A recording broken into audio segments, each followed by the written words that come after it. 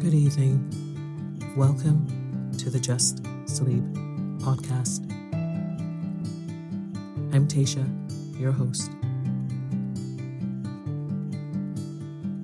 Every week, I will read you an old story to help you relax, put the stressful day behind you, and drift off to sleep.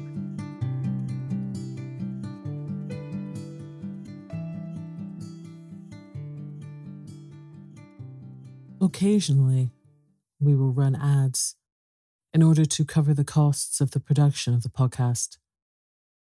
Rest assured, there will be no ads during or after the story. If you prefer an ad-free and intro-free show, you can join Just Sleep Premium. Visit justsleeppodcast.com/support for more information. I'm Sandra, and I'm just the professional your small business was looking for. But you didn't hire me because you didn't use LinkedIn Jobs. LinkedIn has professionals you can't find anywhere else, including those who aren't actively looking for a new job, but might be open to the perfect role, like me. In a given month, over 70% of LinkedIn users don't visit other leading job sites. So if you're not looking on LinkedIn, you'll miss out on great candidates like Sandra. Start hiring professionals like a professional. Post your free job on linkedin.com/people today. When you're ready to pop the question, the last thing you want to do is second-guess the ring. At BlueNile.com, you can design a one-of-a-kind ring with the ease and convenience of shopping online. Choose your diamond and setting. When you find the one, you'll get it delivered right to your door. Go to BlueNile.com and use promo code LISTEN to get $50 off your purchase of $500 or more. That's code LISTEN at BlueNile.com for $50 off your purchase. BlueNile.com, code LISTEN. Quality sleep is essential. That's why the Sleep Number Smart Bed is designed for your ever-evolving sleep needs. Need a bed that's firmer or softer on either side? Helps you sleep at a comfortable temperature? Sleep Number Smart Beds let you individualize your comfort, so you sleep better together. J.D. Power ranks Sleep Number number 1 in customer satisfaction with mattresses purchased in-store. And now, save 40% on the Sleep Number Limited Edition Smart Bed for a limited time. For J.D. Power 2023 award information, visit jdpower.com/awards. Only at Sleep Number stores or sleepnumber.com.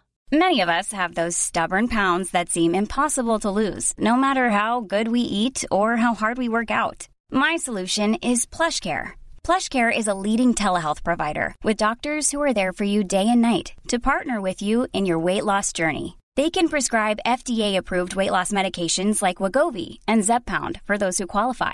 Plus, they accept most insurance plans. To get started, visit plushcare.com/weightloss. That's plushcare.com/weightloss.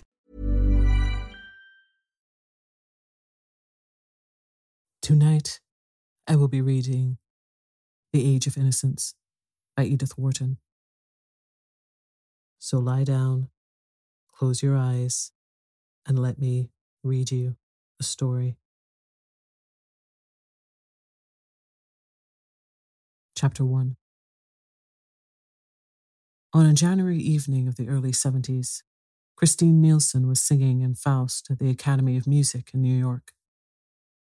Though there was already talk of the erection, in remote metropolitan distances above the 40s, of a new opera house which should compete in costliness and splendor with those of the great European capitals, the world of fashion was still content to reassemble every winter in the shabby red and gold boxes of the sociable old academy. Conservatives cherished it for being small and inconvenient, and thus keeping out the new people whom New York was beginning to dread and yet be drawn to. And the sentimental clung to it for its historic associations, and the musical for its excellent acoustics, always so problematic a quality in halls built for the hearing of music. It was Madame Nielsen's first appearance that winter, and what the daily press had already learned to describe as an exceptionally brilliant audience had gathered to hear her, transported through the slippery, snowy streets in private broughams, in the spacious family landau, or in the humbler, or more convenient brown coupe.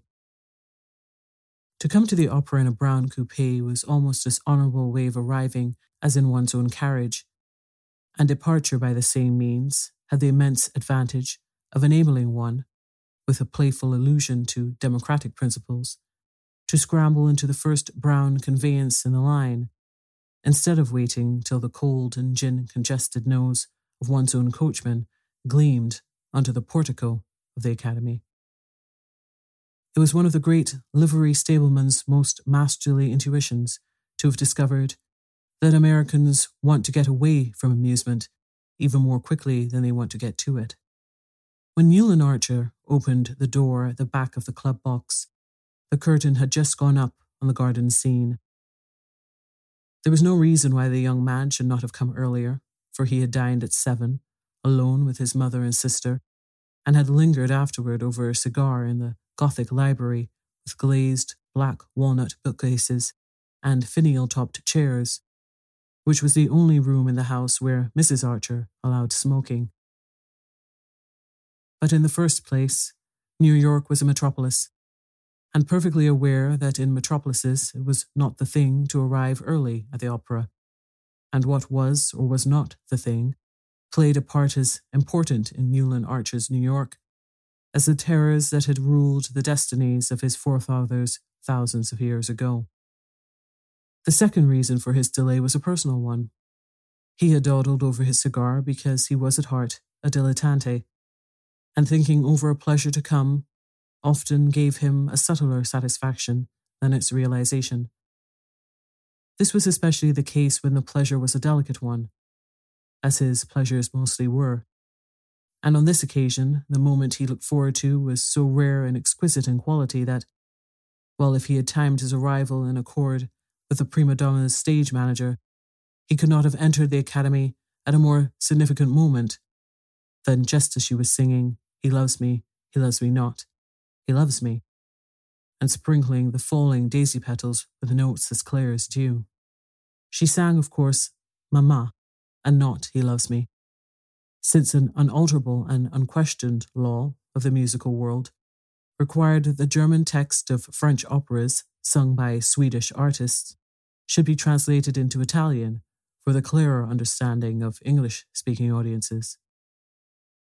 This seemed as natural to Newland Archer as all the other conventions on which his life was moulded, such as the duty of using 2 silver-backed brushes with his monogram in blue enamel to part his hair, and of never appearing in society without a flower, preferably a gardenia, in his buttonhole. Mama, no, Mama, the prima donna sang, and Mama, with a final burst of love triumphant, as she pressed the dishevelled daisy to her lips and lifted her large eyes to the sophisticated countenance of the little Faust Capoul, who was vainly trying, in a tight purple velvet doublet and plumed hat, to look as pure and true as his artless victim. Newland Archer, leaning against the wall at the back of the club box, turned his eyes from the stage and scanned the opposite side of the house. Directly facing him was the box of old Mrs. Manson Mingott, whose monstrous obesity had long since made it impossible for her to attend the opera, but who was always represented on fashionable nights by some of the younger members of the family. On this occasion, the front of the box was filled by her daughter-in-law, Mrs. Lovell Mingott, and her daughter, Mrs. Welland, and slightly withdrawn behind those brocaded matrons sat a young girl in white, with eyes ecstatically fixed on the stage lovers. As Madame Nielsen's Mama thrilled out above the silent house, the boxes always stopped talking during the daisy song.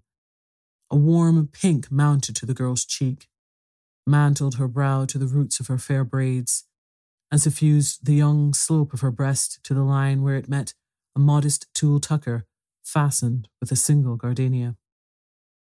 She dropped her eyes to the immense bouquet of lilies of the valley on her knee, and Newland Archer saw her white-gloved fingertips touch the flowers softly. He drew a breath of satisfied vanity, and his eyes returned to the stage. No expense had been spared on the setting, which was acknowledged to be very beautiful, even by people who shared his acquaintance with the opera houses of Paris and Vienna. The foreground, to the footlights, was covered with emerald green cloth. In the middle distance, symmetrical mounds of woolly green moss, bounded by croquet hoops, formed the base of shrubs shaped like orange trees, but studded with large pink and red roses. Gigantic pansies, considerably larger than the roses and closely resembling the floral pen wipers made by female parishioners for fashionable clergymen, sprang from the moss beneath the rose trees, and here and there a daisy grafted on a rose branch flowered with a luxuriance prophetic of Mr. Luther Burbank's far-off prodigies. In the centre of this enchanted garden, Madame Nielsen, in white cashmere slashed with pale blue satin, a reticule dangling from a blue girdle, and large yellow braids carefully disposed on each side of her muslin chemisette, listened with downcast eyes to Monsieur Capul's impassioned wooing, and affected a guileless incomprehension of his designs whenever, by word or glance, he persuasively indicated the ground floor window of the neat brick villa projecting obliquely from the right wing. The darling, thought Newland Archer, his glance flitting back to the young girl with the lilies of the valley. She doesn't even guess what it's all about. And he contemplated her absorbed young face with a thrill of possessorship, in which pride in his own masculine initiation was mingled with a tender reverence for her abysmal purity. We'll read Faust together, by the Italian lakes, he thought, somewhat hazily confusing the scene of his projected honeymoon with the masterpieces of literature which it would be his manly privilege to reveal to his bride. It was only that afternoon that May Welland had let him guess that she cared, New York's consecrated phrase of maiden avowal, and already his imagination, leaping ahead of the engagement ring, the betrothal kiss, and the march from Lohengrin, pictured her at his side in some scene of old European witchery. He did not in the least wish the future Mrs. Newland Archer to be a simpleton. He meant her, thanks to his enlightening companionship, to develop a social tact and readiness of wit, enabling her to hold her own with the most popular married women of the younger set, in which it was the recognized custom to attract masculine homage while playfully discouraging it. If he had probed to the bottom of his vanity, as he sometimes nearly did, he would have found there the wish that his wife should be as worldly wise and as eager to please as the married lady whose charms had held his fancy through 2 mildly agitated years, without, of course, any hint of the frailty which had so nearly marred that unhappy being's life and had disarranged his own plans for a whole winter. How this miracle of fire and ice was to be created, and to sustain itself in a harsh world, he had never taken the time to think out, but he was content to hold his view without analysing it, since he knew it was that of all the carefully brushed, white-waistcoated, buttonhole-flowered gentlemen who succeeded each other in the club box, exchanged friendly greetings with him, and turned their upper glasses critically on the circle of ladies who were the product of the system. In matters intellectual and artistic, Newland Archer felt himself distinctly the superior of these chosen specimens of old New York gentility. He had probably read more, thought more, and even seen a good deal more of the world than any other man of the number. Singly, they betrayed their inferiority, but grouped together they represented New York, and the habit of masculine solidarity made him accept their doctrine on all the issues called moral. He instinctively felt that in this respect it would be troublesome, and also rather bad form, to strike out for himself. "Well, upon my soul," exclaimed Lawrence Lefferts, turning his opera glass abruptly away from the stage. Lawrence Lefferts was on the whole the foremost authority on form in New York. He had probably devoted more time than anyone else to the study of this intricate and fascinating question, but study alone could not account for his complete and easy competence. One had only to look at him, from the slant of his bald forehead and the curve of his beautiful fair moustache to the long, patent leather feet at the other end of his lean and elegant person, to feel that the knowledge of form must be congenital in anyone who knew how to wear such good clothes so carelessly and carry such height with so much lounging grace.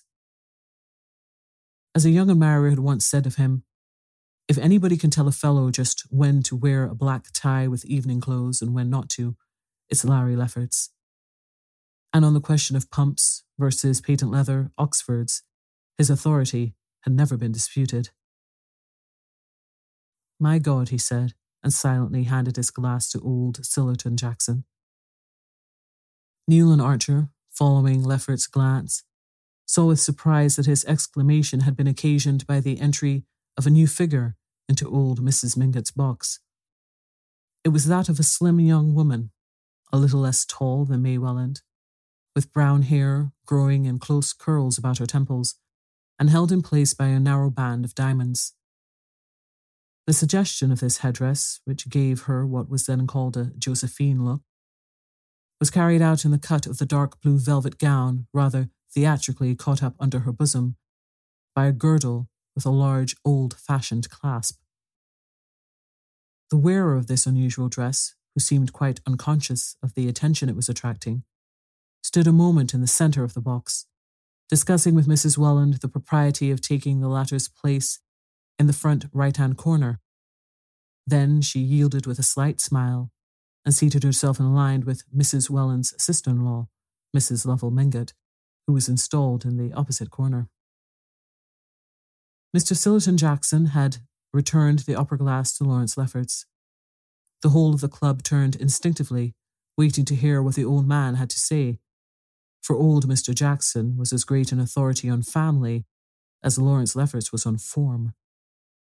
He knew all the ramifications of New York's cousinships, and could not only elucidate such complicated questions as that of the connection between the Mingotts, through the Thorleys, with the Dallases of South Carolina, and that of the relationship of the elder branch of the Philadelphia Thorleys to the Albany Chiverses, on no account to be confused with the Manson Chiverses of University Place, but could also enumerate the leading characteristics of each family, as, for instance, the fabulous stinginess of the younger lines of the Leffertses, the Long Island ones, or the fatal tendency of the Rushworths to make foolish matches, or the insanity reoccurring in every second generation of the Albany Chiverses, with whom their New York cousins had always refused to intermarry, with the disastrous exception of poor Medora Manson, who, as everybody knew, but then her mother was a Rushworth. In addition to this forest of family trees, Mr. Sillerton Jackson carried between his narrow, hollow temples and under his soft thatch of silver hair a register of most of the scandals and mysteries that had smouldered under the unruffled surface of New York society within the last 50 years.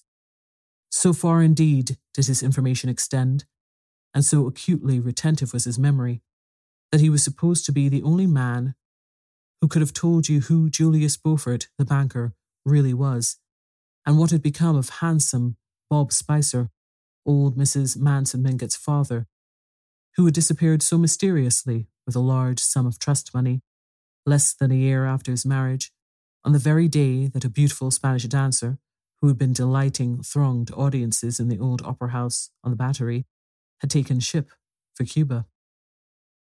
But these mysteries, and many others, were closely locked in Mr. Jackson's breast, for not only did his keen sense of honour forbid his repeating anything privately imparted, but he was fully aware that his reputation for discretion increased his opportunities of finding out what he wanted to know. The club box therefore waited in visible suspense, while Mr. Sillerton Jackson handed back Lawrence Lefferts' opera glass. For a moment he silently scrutinized the attentive group out of his filmy blue eyes, overhung by old veined lids. Then he gave his moustache a thoughtful twist and said simply, "I didn't think the Mingotts would have tried it on." Chapter 2. Newland Archer, during this brief episode, had been thrown into a strange state of embarrassment. It was annoying that the box, which was thus attracting the undivided attention of masculine New York, should be that in which his betrothed was seated between her mother and aunt, and for a moment he could not identify the lady in the Empire dress, nor imagine why her presence created such excitement among the initiated. Then light dawned on him, and with it came a momentary rush of indignation. No, indeed, no one would have thought the Mingotts would have tried it on. But they undoubtedly had, for the low-toned comments behind him left no doubt in Archer's mind that the young woman was May Welland's cousin, the cousin always referred to in the family as poor Ellen Olenska. Archer knew that she had suddenly arrived from Europe a day or two previously. He had even heard from Miss Welland, not disapprovingly, that she had been to see poor Ellen, who was staying with old Mrs. Mingott. Archer entirely approved of family solidarity, and one of the qualities he most admired in the Mingotts was their resolute championship of the few black sheep that their blameless stock had produced. There was nothing mean or ungenerous in the young man's heart, and he was glad that his future wife should not be restrained by false prudery from being kind, in private, to her unhappy cousin. But to receive Countess Olenska in the family circle was a different thing from producing her in public, at the opera of all places, and in the very box with a young girl whose engagement to him, Newland Archer, was to be announced within a few weeks. No, he felt as old Sillerton Jackson felt. He did not think the Mingotts would have tried it on.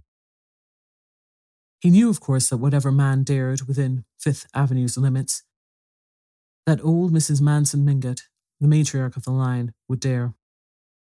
He had always admired the high and mighty old lady, who, in spite of having been only Catherine Spicer of Staten Island, with a father mysteriously discredited, and neither money nor position enough to make people forget it, had allied herself with the head of the wealthy Mingott line, married 2 of her daughters to foreigners, an Italian marquis and an English banker, and put the crowning touch to her audacities by building a large house of pale cream-coloured stone, when brown sandstone seemed as much the only wear as a frock coat in the afternoon, in an inaccessible wilderness near the Central Park. Old Mrs. Mingott's foreign daughters had become a legend. They never came back to see their mother, and the latter being, like many persons of active mind and dominating will, sedentary and corpulent in her habit, had philosophically remained at home. But the cream-coloured house, supposed to be modelled on the private hotels of the Parisian aristocracy, was there as a visible proof of her moral courage, and she throned in it, among pre-revolutionary furniture and souvenirs of the Tuileries of Louis Napoleon, where she had shone in her middle age, as placidly as if there were nothing peculiar in living above 34th Street, or in having French windows that opened like doors instead of sashes that pushed up. Everyone, including Mr. Sillerton Jackson, was agreed that old Catherine had never had beauty, a gift which, in the eyes of New York, justified every success and excused a certain number of failings. Unkind people said that, like her imperial namesake, she had won her way to success by strength of will and hardness of heart, and a kind of haughty effrontery that was somehow justified by the extreme decency and dignity of her private life. Mr. Manson Mingott had died when she was only 28, and had tied up the money with an additional caution born of the general distrust of the Spicers.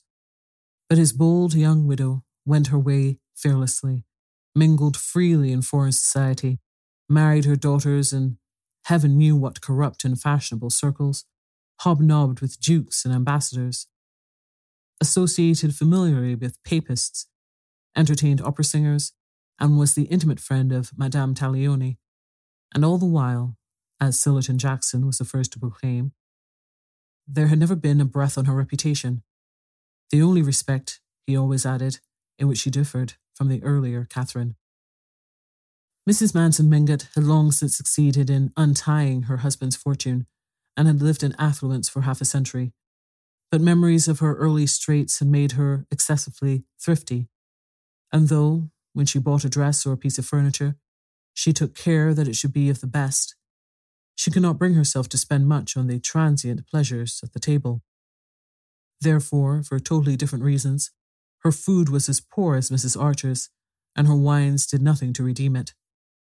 Her relatives considered that the penury of her table discredited the Mingott name, which had always been associated with good living, but people continued to come to her in spite of the made dishes and flat champagne.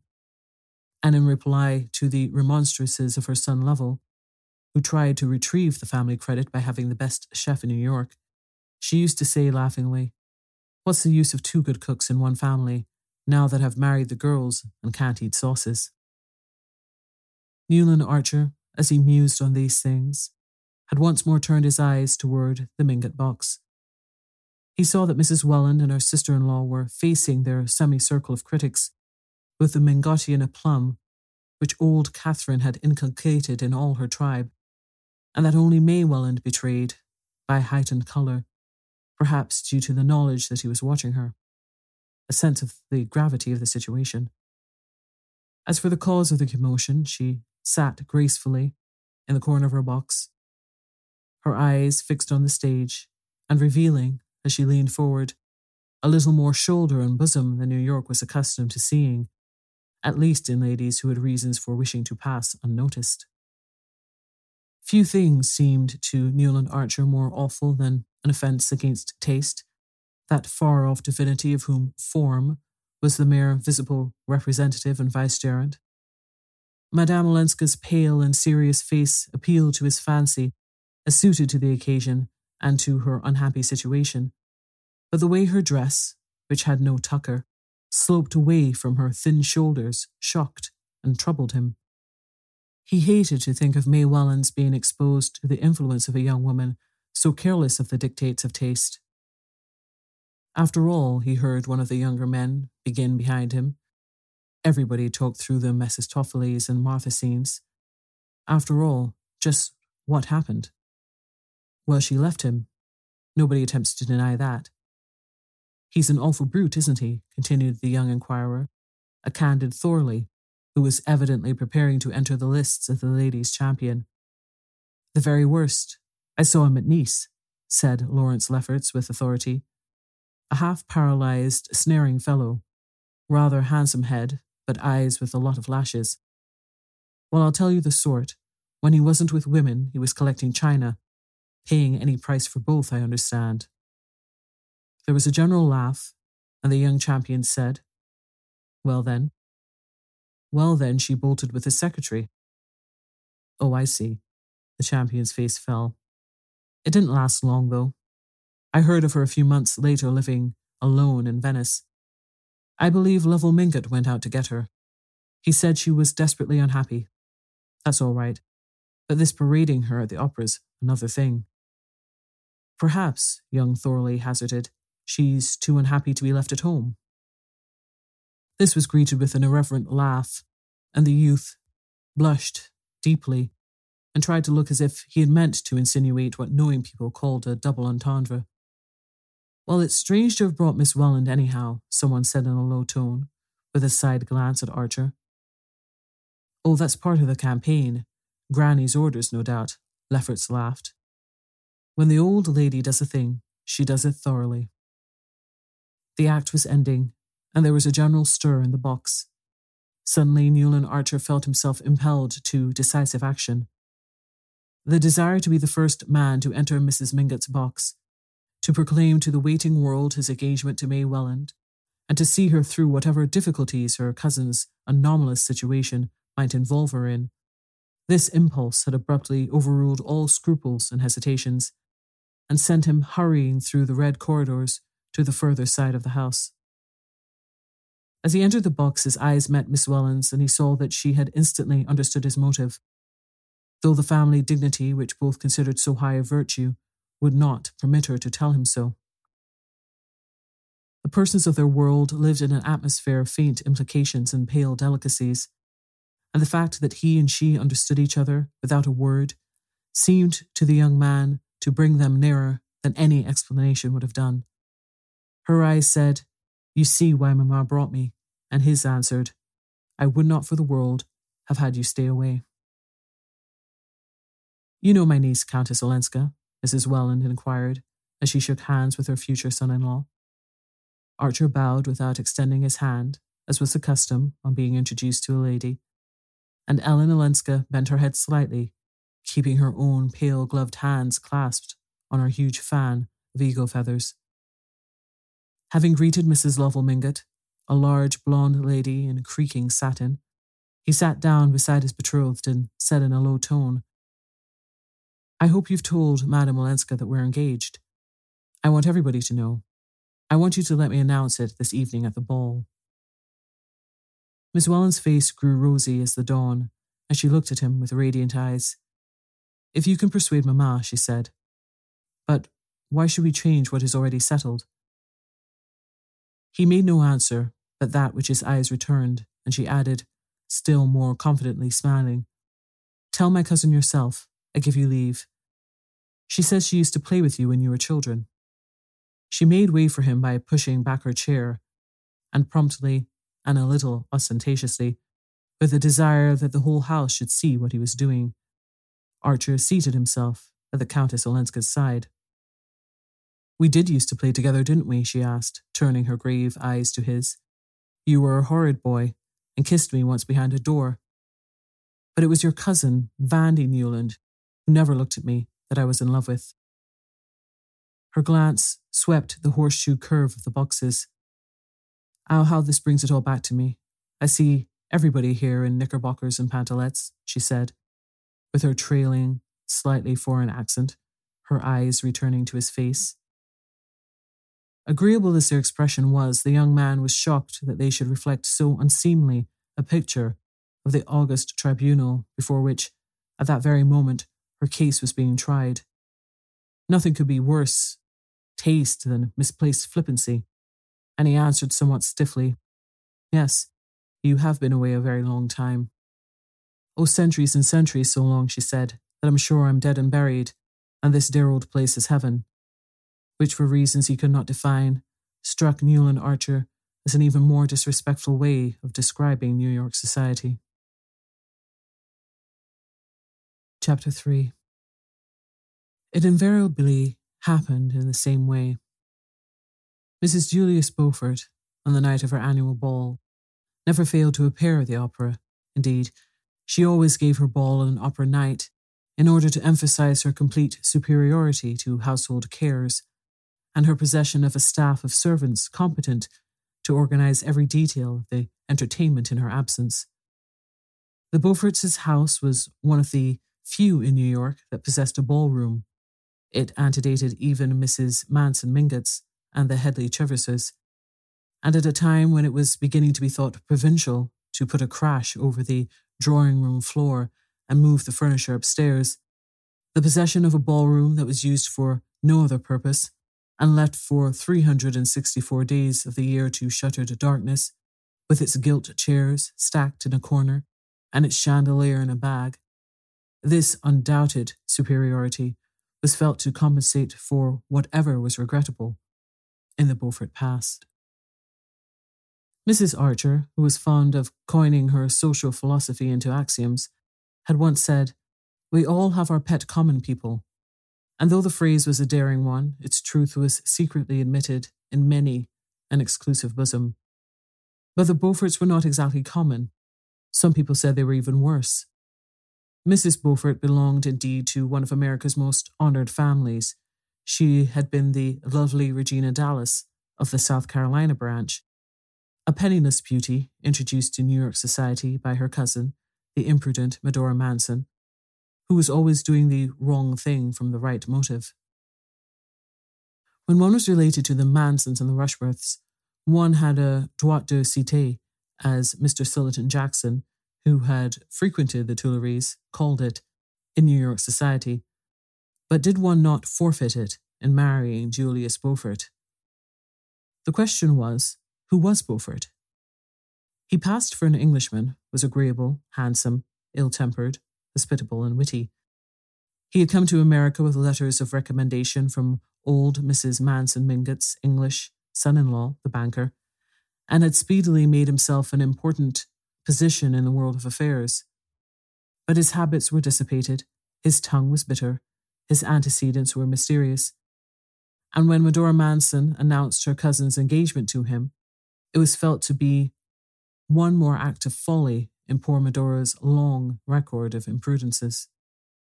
But folly is as often justified of her children as wisdom, and 2 years after young Mrs. Beaufort's marriage, it was admitted that she had the most distinguished house in New York.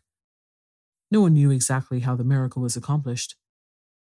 She was indolent, passive, the Cossack even called her dull, but dressed like an idol, hung with pearls, growing younger and blonder and more beautiful each year. She throned in Mr. Beaufort's heavy brownstone palace and drew all the world there without lifting her jeweled little finger.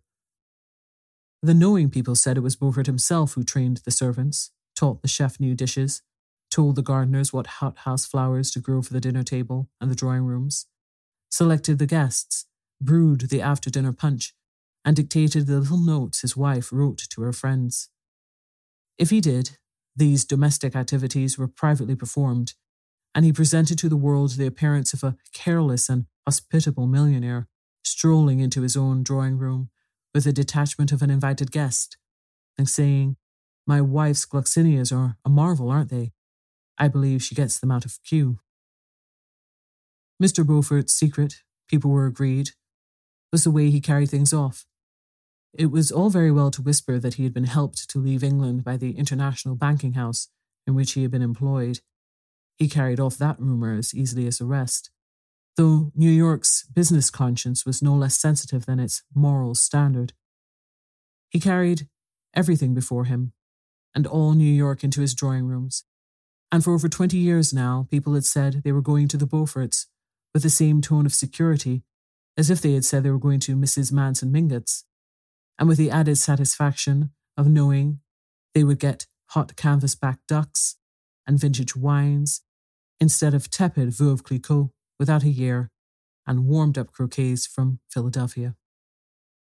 Mrs. Beaufort, then, had, as usual, appeared in her box just before the jewel song, and when, again as usual, she rose at the end of the third act, drew her opera cloak about her lovely shoulders and disappeared, New York knew that meant that half an hour later, the ball would begin.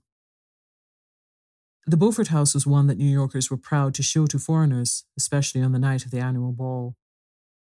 The Beauforts had been among the first people in New York to own their own red velvet carpet and have it rolled down the steps by their own footmen, under their own awning, instead of hiring it with the supper and the ballroom chairs. They had also inaugurated the custom of letting the ladies take their cloaks off in the hall, instead of shuffling up to the hostess's bedroom and recurling their hair with the aid of the gas burner. Beaufort was understood to have said that he supposed all his wife's friends had maids who saw to it that they were properly coiffés when they left home.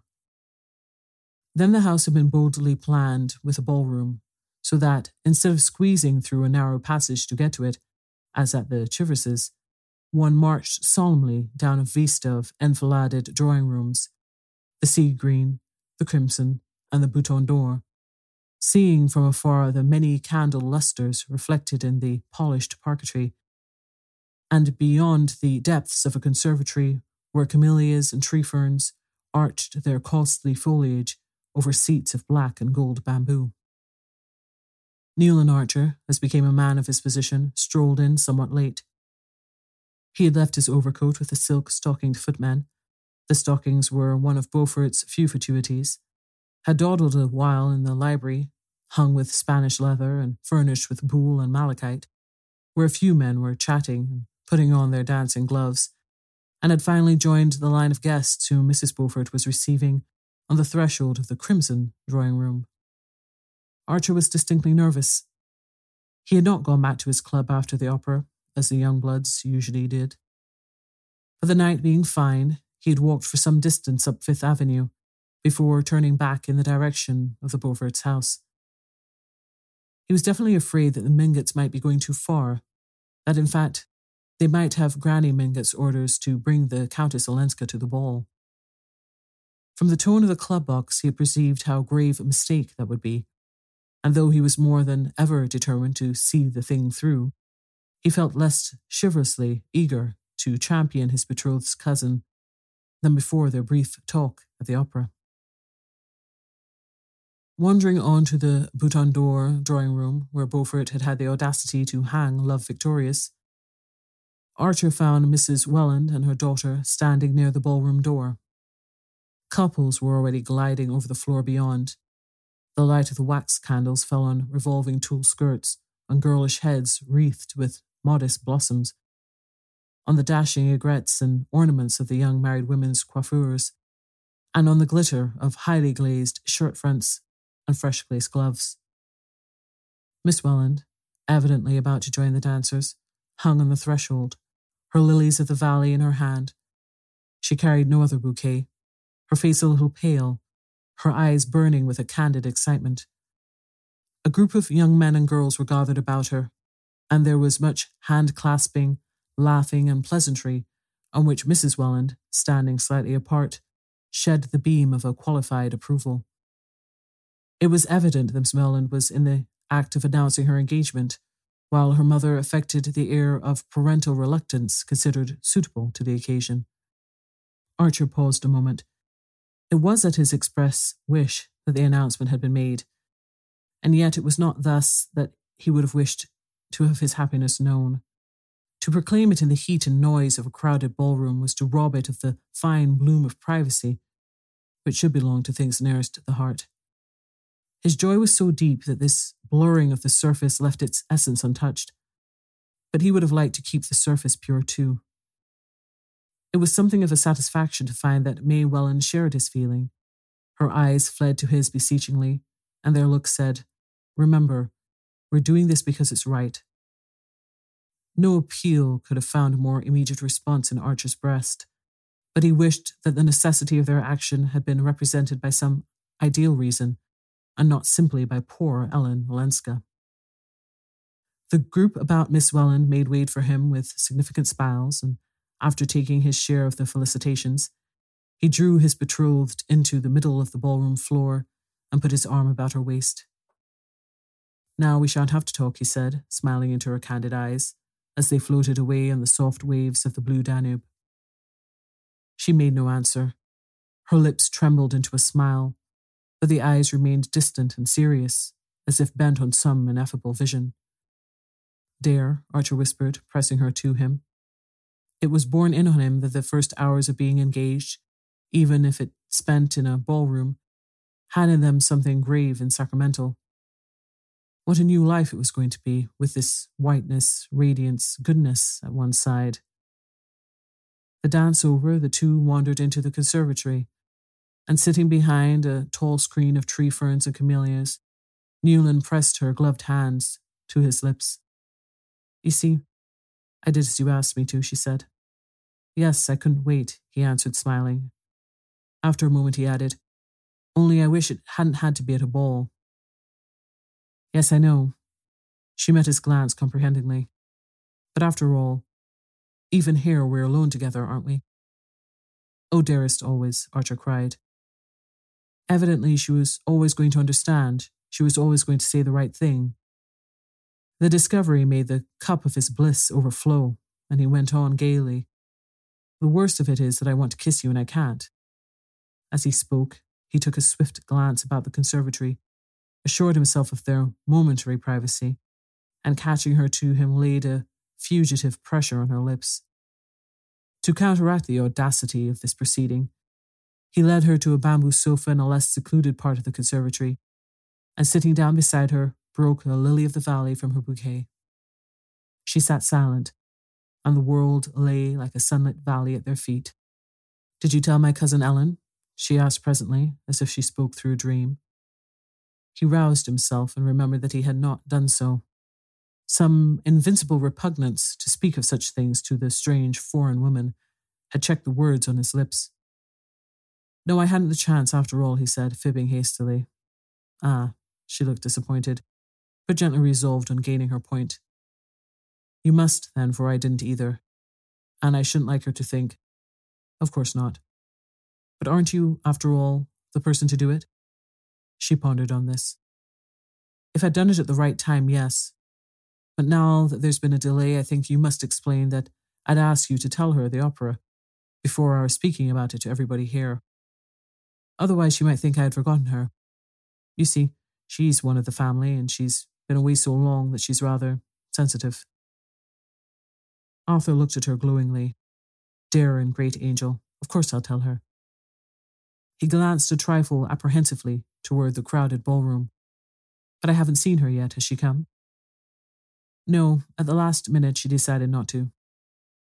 At the last minute? He echoed, betraying his surprise that she should ever have considered the alternative possible. Yes, she's awfully fond of dancing, the young girl answered simply. But suddenly she made up her mind that her dress wasn't smart enough for a ball, though we thought it was so lovely, and so my aunt had to take her home. Oh well, said Archer, with happy indifference. Nothing about his betrothed pleased him more than her resolute determination to carry to its utmost limit that ritual of ignoring the unpleasant in which they had both been brought up. She knows as well as I do, he reflected, the real reason of her cousin's staying away. But I shall never let her see, by the least sign, that I am conscious of there being a shadow of a shade on poor Ellen Olenska's reputation. Good night.